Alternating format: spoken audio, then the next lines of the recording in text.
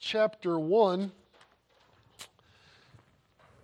If you want to follow along the most completely, you'll want to turn to 1 Timothy chapter 1, Acts chapter 16, and find a map of Paul's missionary journeys. Whether it's in the back of your Bible or if you have a study Bible, it might have those missionary journey maps in like Acts 16 through 20, 13 through 20, somewhere in there. So yeah, it's going to be one of those.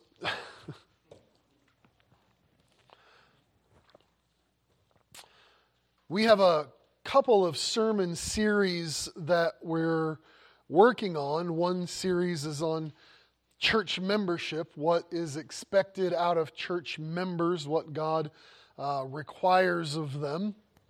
That we'll do later on this morning at the 11:30 service. The other series is following the church at Ephesus through the New Testament. And we've been on that for about a year. We began with Paul's missionary journeys, which founded the church at Ephesus, and then still in Acts on his third missionary journey, the apostle stayed in Ephesus for about 2.5 years. If you remember, he rented out a lecture hall to preach and teach daily. And then in Acts 20, of course, he's headed back towards Jerusalem, and he wants to minister to the church at Ephesus, but he doesn't want to get bogged down there, so he stops at a port city nearby named Miletus, and he calls the elders of the church at Ephesus to meet him there. We spent a considerable amount of time going through the letter that he wrote to the church at Ephesus after he got to Jerusalem and was arrested, and Paul's in prison, but he still wants to minister to them, so he writes them that letter. But now there's more. This is probably about a year after writing that letter to the church at Ephesus. As Paul seeks to help the church at Ephesus, he leaves a young pastor named Timothy to lead the church. So let's read the introduction to this letter. And you'll note in verse 3, Timothy was left at Ephesus with the specific task of leading the church. 1 Timothy chapter 1, verses 1 through 4. Paul, an apostle of Jesus Christ by the commandment of God our Savior and our Lord Jesus Christ, which is our hope, unto Timothy, my own son in the faith, grace, mercy, and peace from God our Father and Jesus Christ our Lord. As I besought thee to abide still at Ephesus, when I went into Macedonia, that thou mightest charge some that they teach no other doctrine, neither give heed to fables and endless genealogy which minister questions, rather than godly edifying which is in the faith, so do. Now, it's not going to be my intention to go through these letters that Paul writes to Timothy in quite the same way we did Ephesians. In fact, it's been about 4 years ago that we finished preaching through the pastoral epistles of 1 and 2 Timothy and Titus. So we've covered this ground in the past. But I do think that we can draw some helpful points in some passages with implications about the church at Ephesus. And so this morning, I just want to start with an introduction to these letters to Timothy. And you know how I like to try to connect some dots. And so that's why I have you with, one finger in 1 Timothy and another in Acts and trying to juggle a map. So let's start by reminding ourselves for a moment about the history between Paul and Timothy. You know, you can take a glance at one of those maps of Paul's missionary journeys, that first missionary journey. This is where the events of Scripture lead to a little bit of sanctified speculation. One of the destinations of Paul and Barnabas on their first missionary journey is the city of Lystra, which is located in sort of south-central Asia Minor. It is very likely the preaching of Paul and Barnabas in Lystra, while they ministered to the Jews in the synagogue in that city, that the gospel caught the ear of two women in that synagogue named Lois and Eunice. Paul mentions these two women in the second letter he writes to Timothy. He says in 2 Timothy 1:5, "When I call to remembrance the unfeigned," or the sincere faith that is in you, which first dwelt in your grandmother Lois and your mother Eunice, and I'm persuaded in you also. So it is quite possible, in fact, I would say it's likely, that the young man Timothy heard the gospel while Paul and Barnabas were in Lystra on that first missionary journey. What we can say for certain is that on Paul's second missionary journey with Silas, they are coming back through Lystra about 2 to 3 years later, and Acts 16 describes the events for us. Acts 16, verses 1 through 3, says he came to Derbe and Lystra, and behold, a certain disciple was there, named Timothy, the son of a certain woman. And we know from 2 Timothy that woman's name is Eunice, which was a Jewess or a Jewish woman, and believed, but his father was a Greek, which was well reported of by the brethren that were at Lystra and Iconium. Him would Paul have to go forth with him, and took and circumcised them because of the Jews that were in those quarters, for they all knew that his father was a Greek. Okay, so this is our first introduction to Timothy, and it doesn't tell us how old he is, but he has to be fairly young. At this point, he is probably in his mid to late teens at most, because about 15 years later, Paul's going to write this letter to 1 Timothy, and he says to him in 1 Timothy 4:12, "Let no man despise your youth." So if he's in his mid-teens when he joins Paul and Silas on this second missionary journey, then that puts him probably around 30 or in his early 30s at the time Paul writes this first letter to him. This is a relatively young age, combined with the fact that Timothy was saved under Paul's preaching, is what leads Paul in our text in 1 Timothy 1 verse 2 to call him my own son in the faith. There is this very close relationship between these two men. Now, because Timothy's mother is Jewish and his father was a Gentile, Timothy would have been considered to be a Jew. However, it's apparent that there was some family tension in this regard, because Timothy's father, as a Greek Gentile, seemingly forbade Timothy from being circumcised, from being initiated as a Jew. So as the son of a believing Jewish woman and an unbelieving Gentile father, we can only speculate how Timothy might have had a difficult time asserting his own views on the subject of faith. Certainly it seems one of Paul's purposes as he writes these letters to encourage Timothy is to get him to get over this kind of natural shyness and reluctance he had in order to just go out and boldly proclaim the Word of God. Now, if you remember on the first missionary journey, Paul and Barnabas had brought Barnabas' nephew, John Mark, with them to serve or to help them on the journey.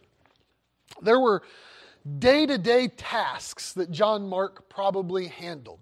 Things like carrying the baggage or cooking food or arranging a place to stay. Sort of thankless, menial jobs, but it's probably those kind of tasks that John Mark was expected to handle. But when John Mark got on the way in that first missionary journey, he decided he didn't want to do it anymore, and he abandoned them on that first missionary journey. And Paul determined when he started to go to a second missionary journey, he was not going to run that same play a second time. Right? He was not going to try the experiment with John Mark again. Even though Barnabas, John Mark's uncle, wanted to. And the contention was so great between Paul and Barnabas that they split ways. Barnabas took John Mark and went out to serve, and from everything we can tell, they served successfully. Paul took Silas and begins on his second missionary journey, and along the way, as they stop in Lystra, Acts 16 is describing they encounter Timothy, this young man who everyone has a good thing to say about in that area. And they pick up Timothy and they bring him with them on the work. Timothy is probably serving in that second missionary journey, doing the same kind of work John Mark had been expected to do on the first missionary journey. But this adds, there's a little complication that gets added to that. Timothy was not a physically strong individual. He had some kind of chronic stomach ailment. We know that Paul is going to advise him in 1 Timothy chapter 5, verse 23, to not drink the water, but to use a little wine, quote, for thy stomach's sake and thy often infirmities. Right? So Timothy, in doing these menial tasks, would have to be patient with the work he was given. Meanwhile, Paul and Silas would need to be patient with Timothy's chronic illnesses. So, starting with his second missionary journey, Timothy begins to accompany Paul and Silas in their work. And in Paul's customary greetings and the letters that he writes, Timothy's name appears in 5 of those letters. In Philippians, Colossians, Philemon, and both the letters to the church at Thessalonica.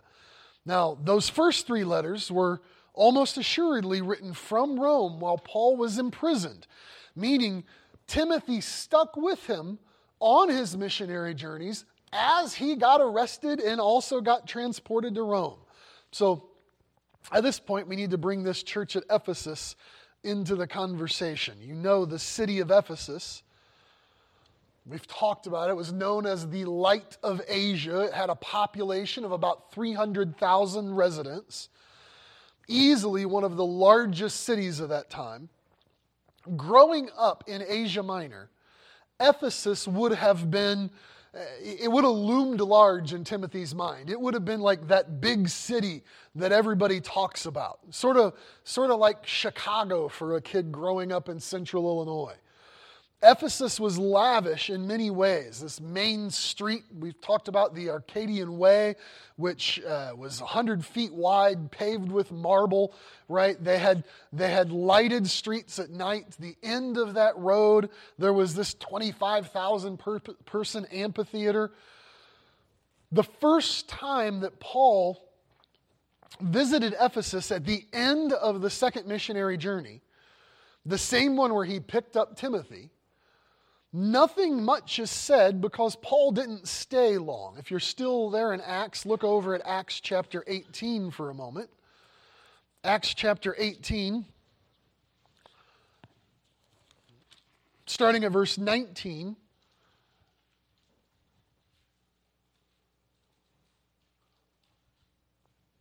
It says, and he came to Ephesus and left them there, but he himself entered into the synagogue and reasoned with the Jews. When they desired him to tarry longer time with them, he consented not. Right? He wouldn't stay any longer, but bade them farewell, saying, I must by all means keep this feast that comes in Jerusalem, but I will return again unto you if God will. And he sailed from Ephesus. So it's clear Paul was determined to keep this promise that he made to those saints on that second missionary journey. And about a year later, on the third missionary journey, Paul leaves Antioch, stops at a few churches along the way, but makes essentially a beeline for Ephesus, and he arrives there at the beginning of Acts chapter 19. We won't go through all of it, but he baptized 12 disciples who had been disciples of John the Baptist after he preached the gospel to them. He preaches in the synagogue for 3 months. He rents out that lecture hall of a man named Tyrannus for full 2 years. Through the rest of that chapter in Acts 19, he casts out demons. He sees magicians saved by the power of the gospel. He writes letters to churches. sending some letters out by the hand of Timothy and others. So while at Ephesus for this 2.5 years, for example, he writes a letter to the church at Corinth that we've come to know as 1 Corinthians. And it's here that we start getting this glimpse of Paul using Timothy for more than just a servant of earthly needs, but a servant of, ministry issues, a servant of the gospel. And in the letter he sends to the church at Corinth, you don't need to turn there, but I'll read this to you. He mentions when he writes that letter to Corinth that he intends to send Timothy to preach to them. 1 Corinthians chapter 4, verse 17 says, "For this cause I sent unto you Timothy, who is my beloved son, and faithful in the Lord, who shall bring to you into remembrance of my ways which be in Christ, as I teach everywhere in every church." Later on in 1 Corinthians, in chapter 16, verses 10 and 11, just listen to this. I love this. It says, "When Timothy comes, see that he may be with you without fear, for he works the work of the Lord as I also do. Let no man therefore despise him, but conduct him forth in peace, that he may come unto me, for I look for him with the brethren." So he is entrusting some work to Timothy, some vital work, carrying letters, preaching the gospel. But he also has concerns about the way the church at Corinth is going to treat Timothy. Right? This seems to be a little bit of a trial balloon in ministry. Like, let's see how this works out. Specifically, he told the church at Corinth, "I'm sending Timothy to you. He's a worker in the Lord.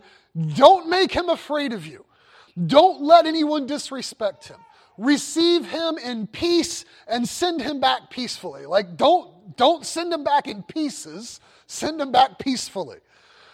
So think about what this tells us about Timothy. In his commentary on 1 Corinthians, David Pryor refers to Timothy as, quote, "a sensitive, nervous, and hesitant minister who constantly needed to be boosted in his morale." And I think that's right. Later on in 2 Timothy, Paul's going to write and encourage him by saying, remember, God's not given us the spirit of fear, but of power and of love and of a sound mind, right? Timothy was not a super assertive, super confident guy. He was prone to fear. He was prone to getting overwhelmed by assertive people. Now, did anything happen in their time at Ephesus that would have made Timothy particularly afraid? Well, how about a citywide riot against Christianity? Remember, it was at Ephesus where that silversmiths guild threw the entire town into an uproar, shouted for hours, "Great is Artemis of the Ephesians." And just because the city clerk told them to stop the riot before the Roman army showed up, that doesn't mean that the hostility in the city against Christians immediately died down. There was opposition from outside the church that was tense. The opposition to Christ from inside the church was also on the rise. Look over at Acts chapter 20, and you'll remember in verse 28 through 31, Paul warned the elders at Ephesus, "Take heed, therefore, unto yourselves and to all the flock of God, over which the Holy Spirit has made you overseers, to feed the church of God, which he has purchased with his own blood. For I know this, that after my departing," so when I leave, "grievous wolves will enter in among you, not sparing the flock. Also of your own selves shall men arise, speaking perverse things, to draw away disciples after them. Therefore watch and remember that by the space of 3 years I cease not to warn every one night and day with tears." Now, just take a moment. I know this is coming fast, right? But take a moment to kind of bring all this together into your mind. And remember that these are real people. These aren't characters in some fictional story. Timothy had that faithful influence of his mother and grandmother, but a negative spiritual influence from his father. It's probably a lot of reason for why he was timid and fearful. He grew up with Ephesus as sort of the big city looming in the background. He was with Paul and Silas when they got to Ephesus and first preached the gospel. He was still there with Paul as he stayed every day in Ephesus for 2.5 to 3 years. And while in Ephesus, Timothy essentially grew up spiritually and started to be used more and more in the ministry, right? Paul sends him with a letter to the church at Corinth because Timothy is maturing, and as he matures, he is more useful for ministry purposes. Now, I can't resist to just say this as a side note. Can you imagine having a pastor or elder of your church who grew up in the church and you remember as a little kid running around the building doing stupid things?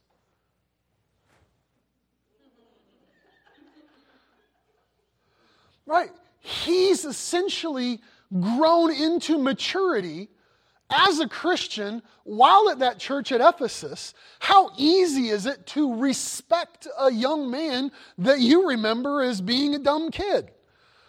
And even though Timothy is grown into a faithful minister, Paul is obviously concerned about how he's going to handle situations where there's conflict, right? He wrote to the church at Corinth, don't make them afraid.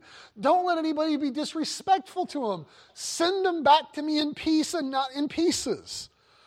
When Paul finally leaves Ephesus, there are violent threats to Christianity from outside the church.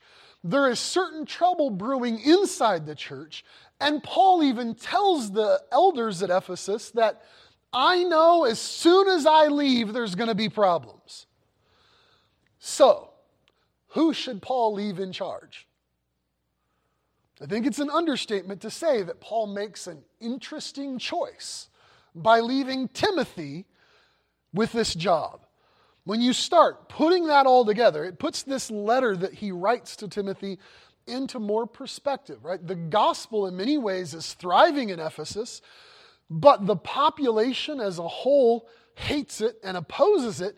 Meanwhile, within the church, there are attacks from false teachers that Paul warned about. And so, as Paul writes Timothy in this letter, 1 Timothy chapter 1, verse 3, I besought you to abide still at Ephesus. Look what's happening, exactly what Paul said would, that you might charge some that they teach no other doctrine.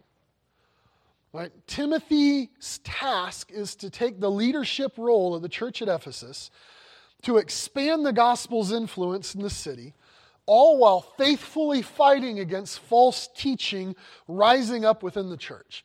In fact, you can look down at chapter 1, verse 20. We even know a couple of the names of some false teachers, a couple of guys named Hymenaeus and Alexander.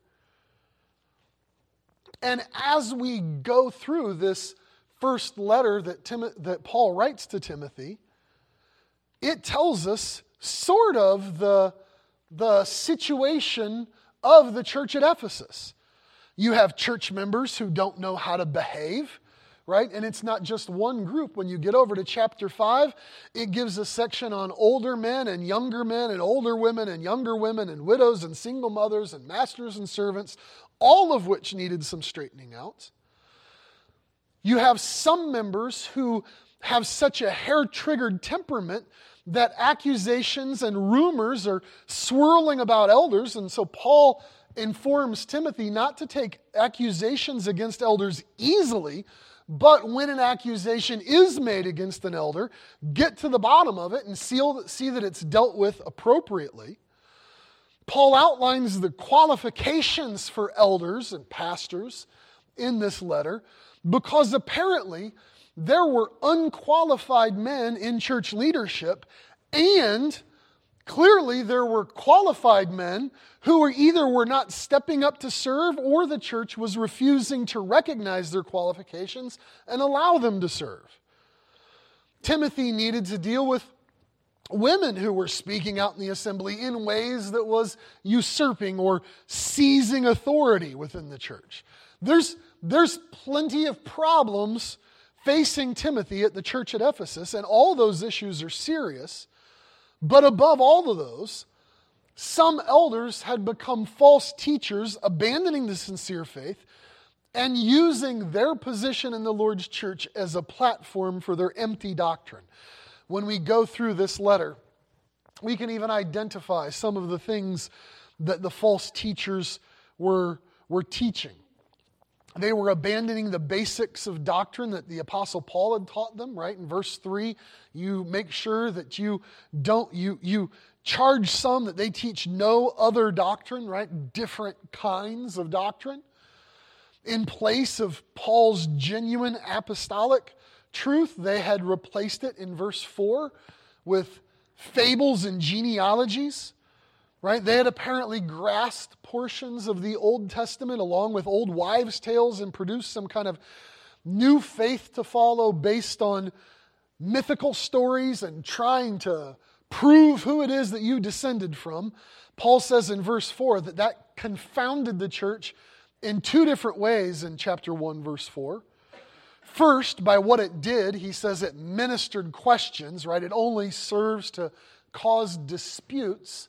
And second, by what it failed to do, it does not lead to, he says, godly edifying, or it doesn't build up the church in faith. We can go further and see that they misuse the Old Testament law in verse 7, desiring to be teachers of the law, understanding neither what they say nor whereof they affirm.